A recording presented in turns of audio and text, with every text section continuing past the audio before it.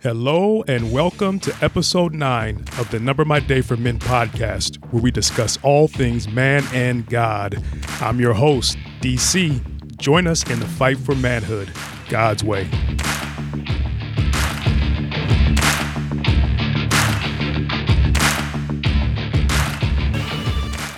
Today, we're going to talk about overcoming.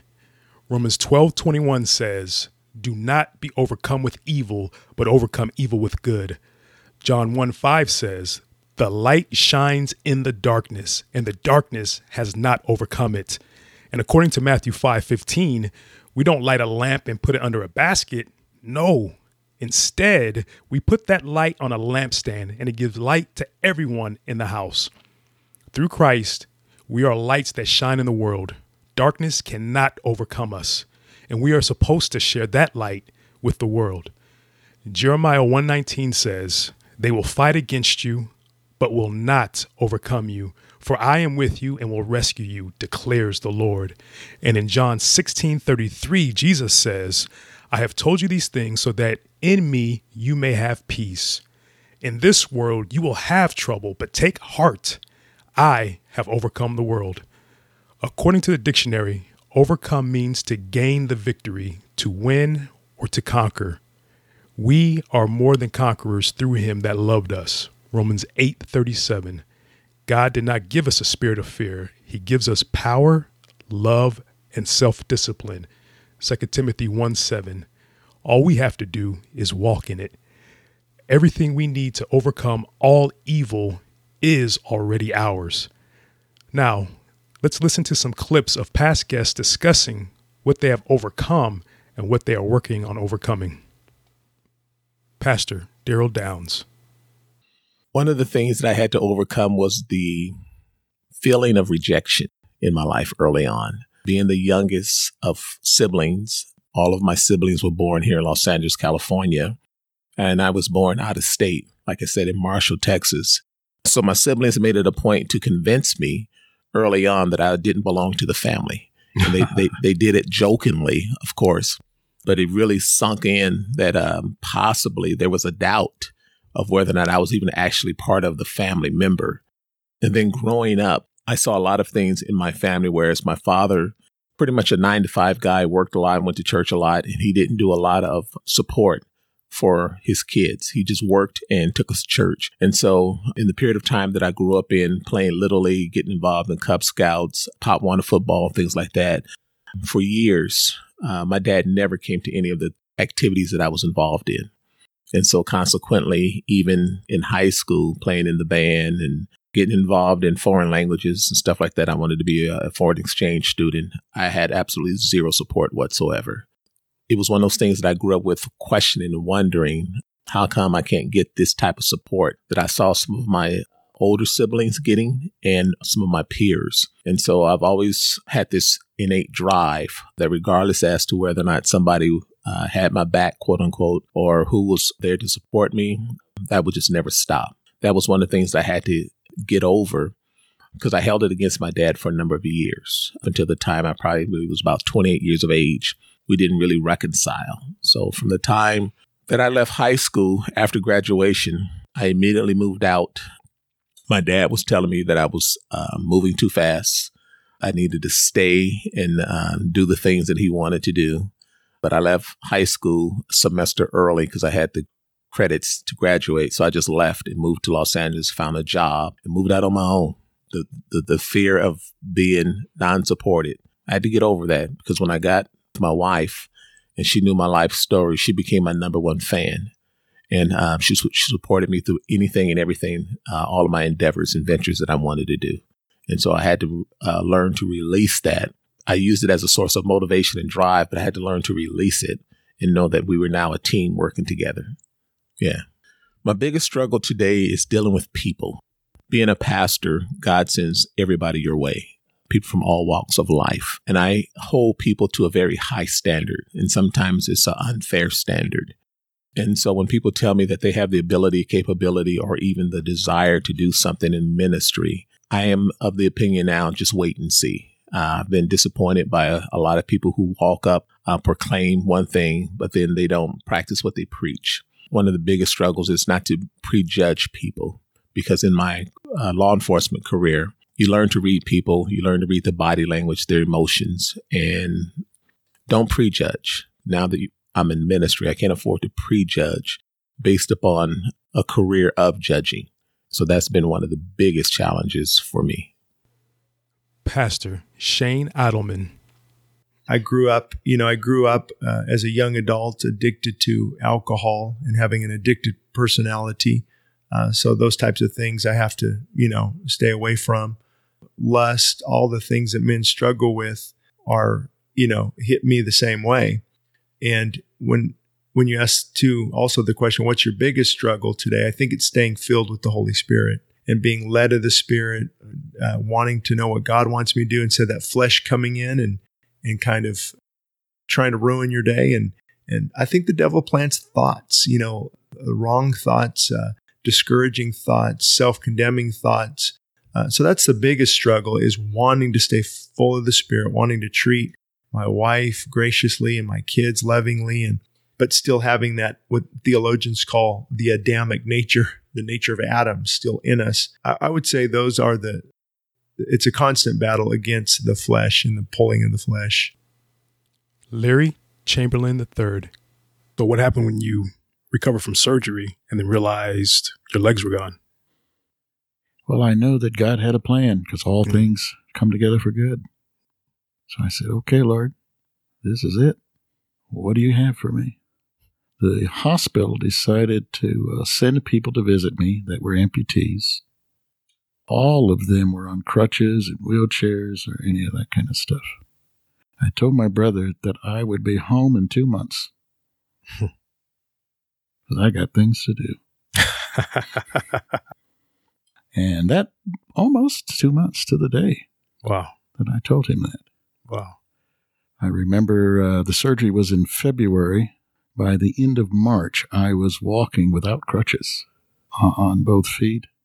Matter of fact, the hospital has the rounds where all the doctors and the interns walk around and visit every patient. So they visited me and visited the rest of the ward. And just as they were about to walk out the door, I got up and walked over to them to ask him another question. They did not know that I was walking. The entire floor, of course, everybody screamed and hollered and clapped and all that, because everybody thought I was dead. They thought you weren't going to recover from this? He said there was no way. In fact, the chaplain gave last rites. They sent the chaplain in to give me last rites and told my father that. But I already knew what the outcome was going to be. And so did my dad, because I told him that my mother had called. So my message to everybody is, don't ever give up. God is on your side.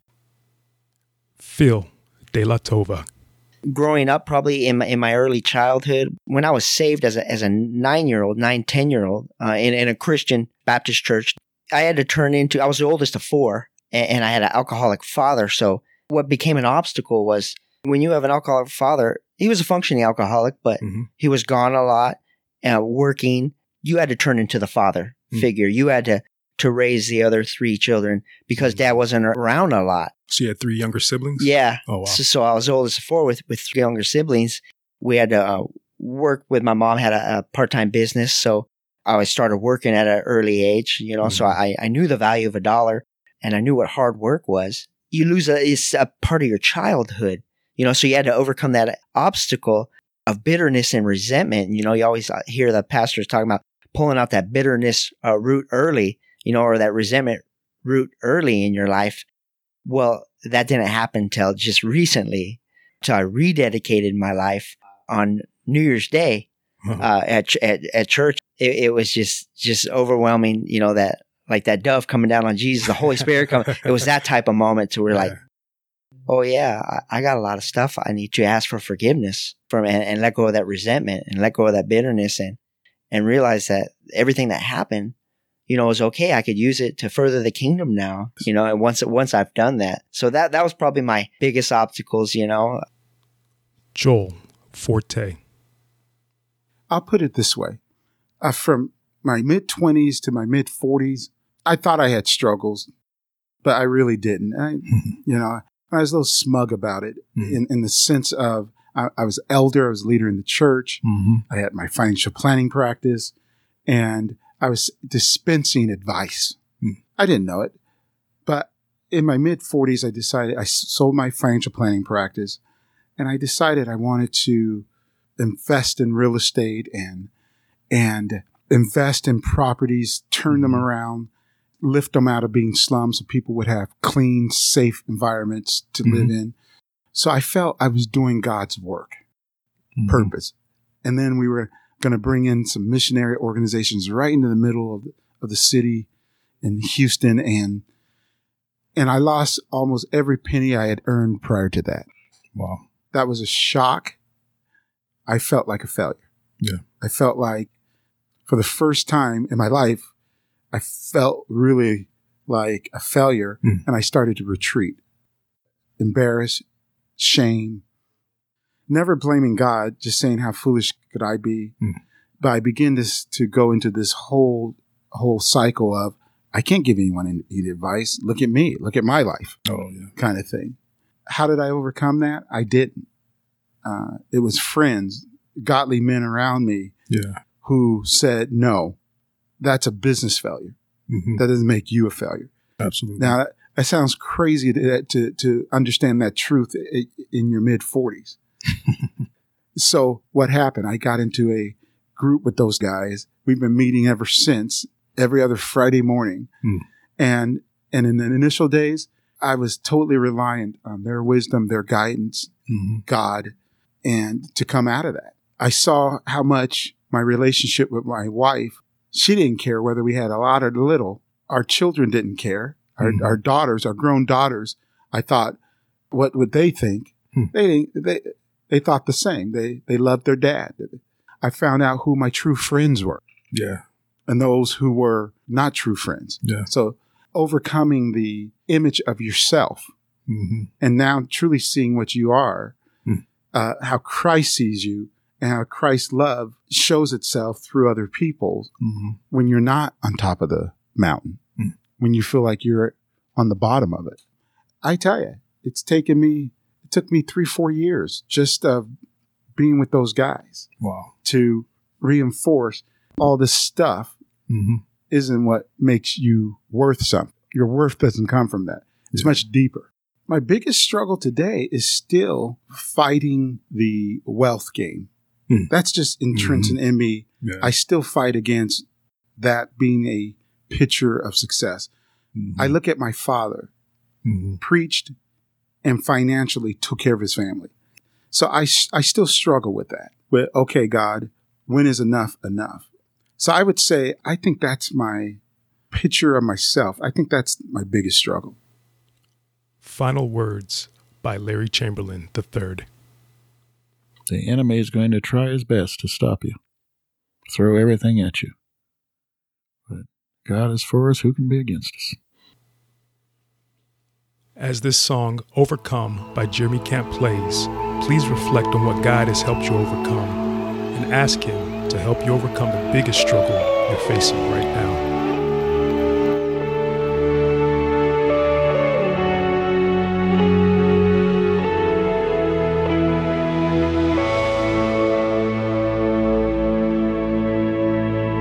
Seated above, enthroned in the Father's love, destined to die, poured out for all mankind. God's only Son, perfect and spotless one. And He never sinned, but suffered as if He did. And all authority,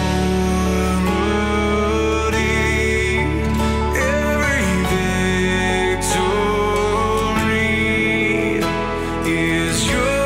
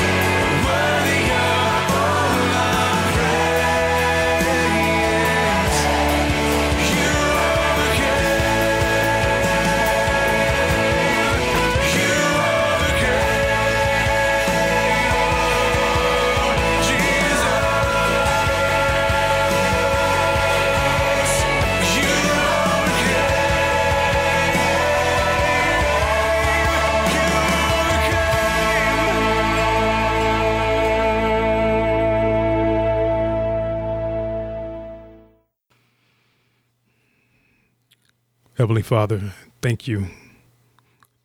Thank you for your word that teaches us how to overcome, Lord, that tells us not to be overcome with evil, but to overcome evil with good. Your word that tells us that the world will fight against us, Lord, but it will not overcome us, for you are with us, for you will rescue us, Lord Jesus. I thank you for showing us how to overcome by first overcoming yourself, Lord. I pray right now for everyone listening to this podcast right now, Lord, that you will fill them with your spirit, that you will strengthen them with your power, Lord, with your love. I pray, Lord, that you will empower us to overcome all the struggles that we face, that you will empower us to stand firm on your word, dear Lord, that we'll be strong and courageous and stand for what we know is right.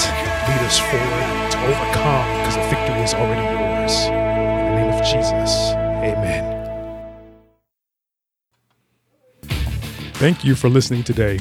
If you have any questions or comments, or want to tell us about something you've overcome, email me at info@numbermyday.com, and make sure to visit us at numbermyday.com/men to find out what we're all about and to join us in the fight against biblical manhood God's way.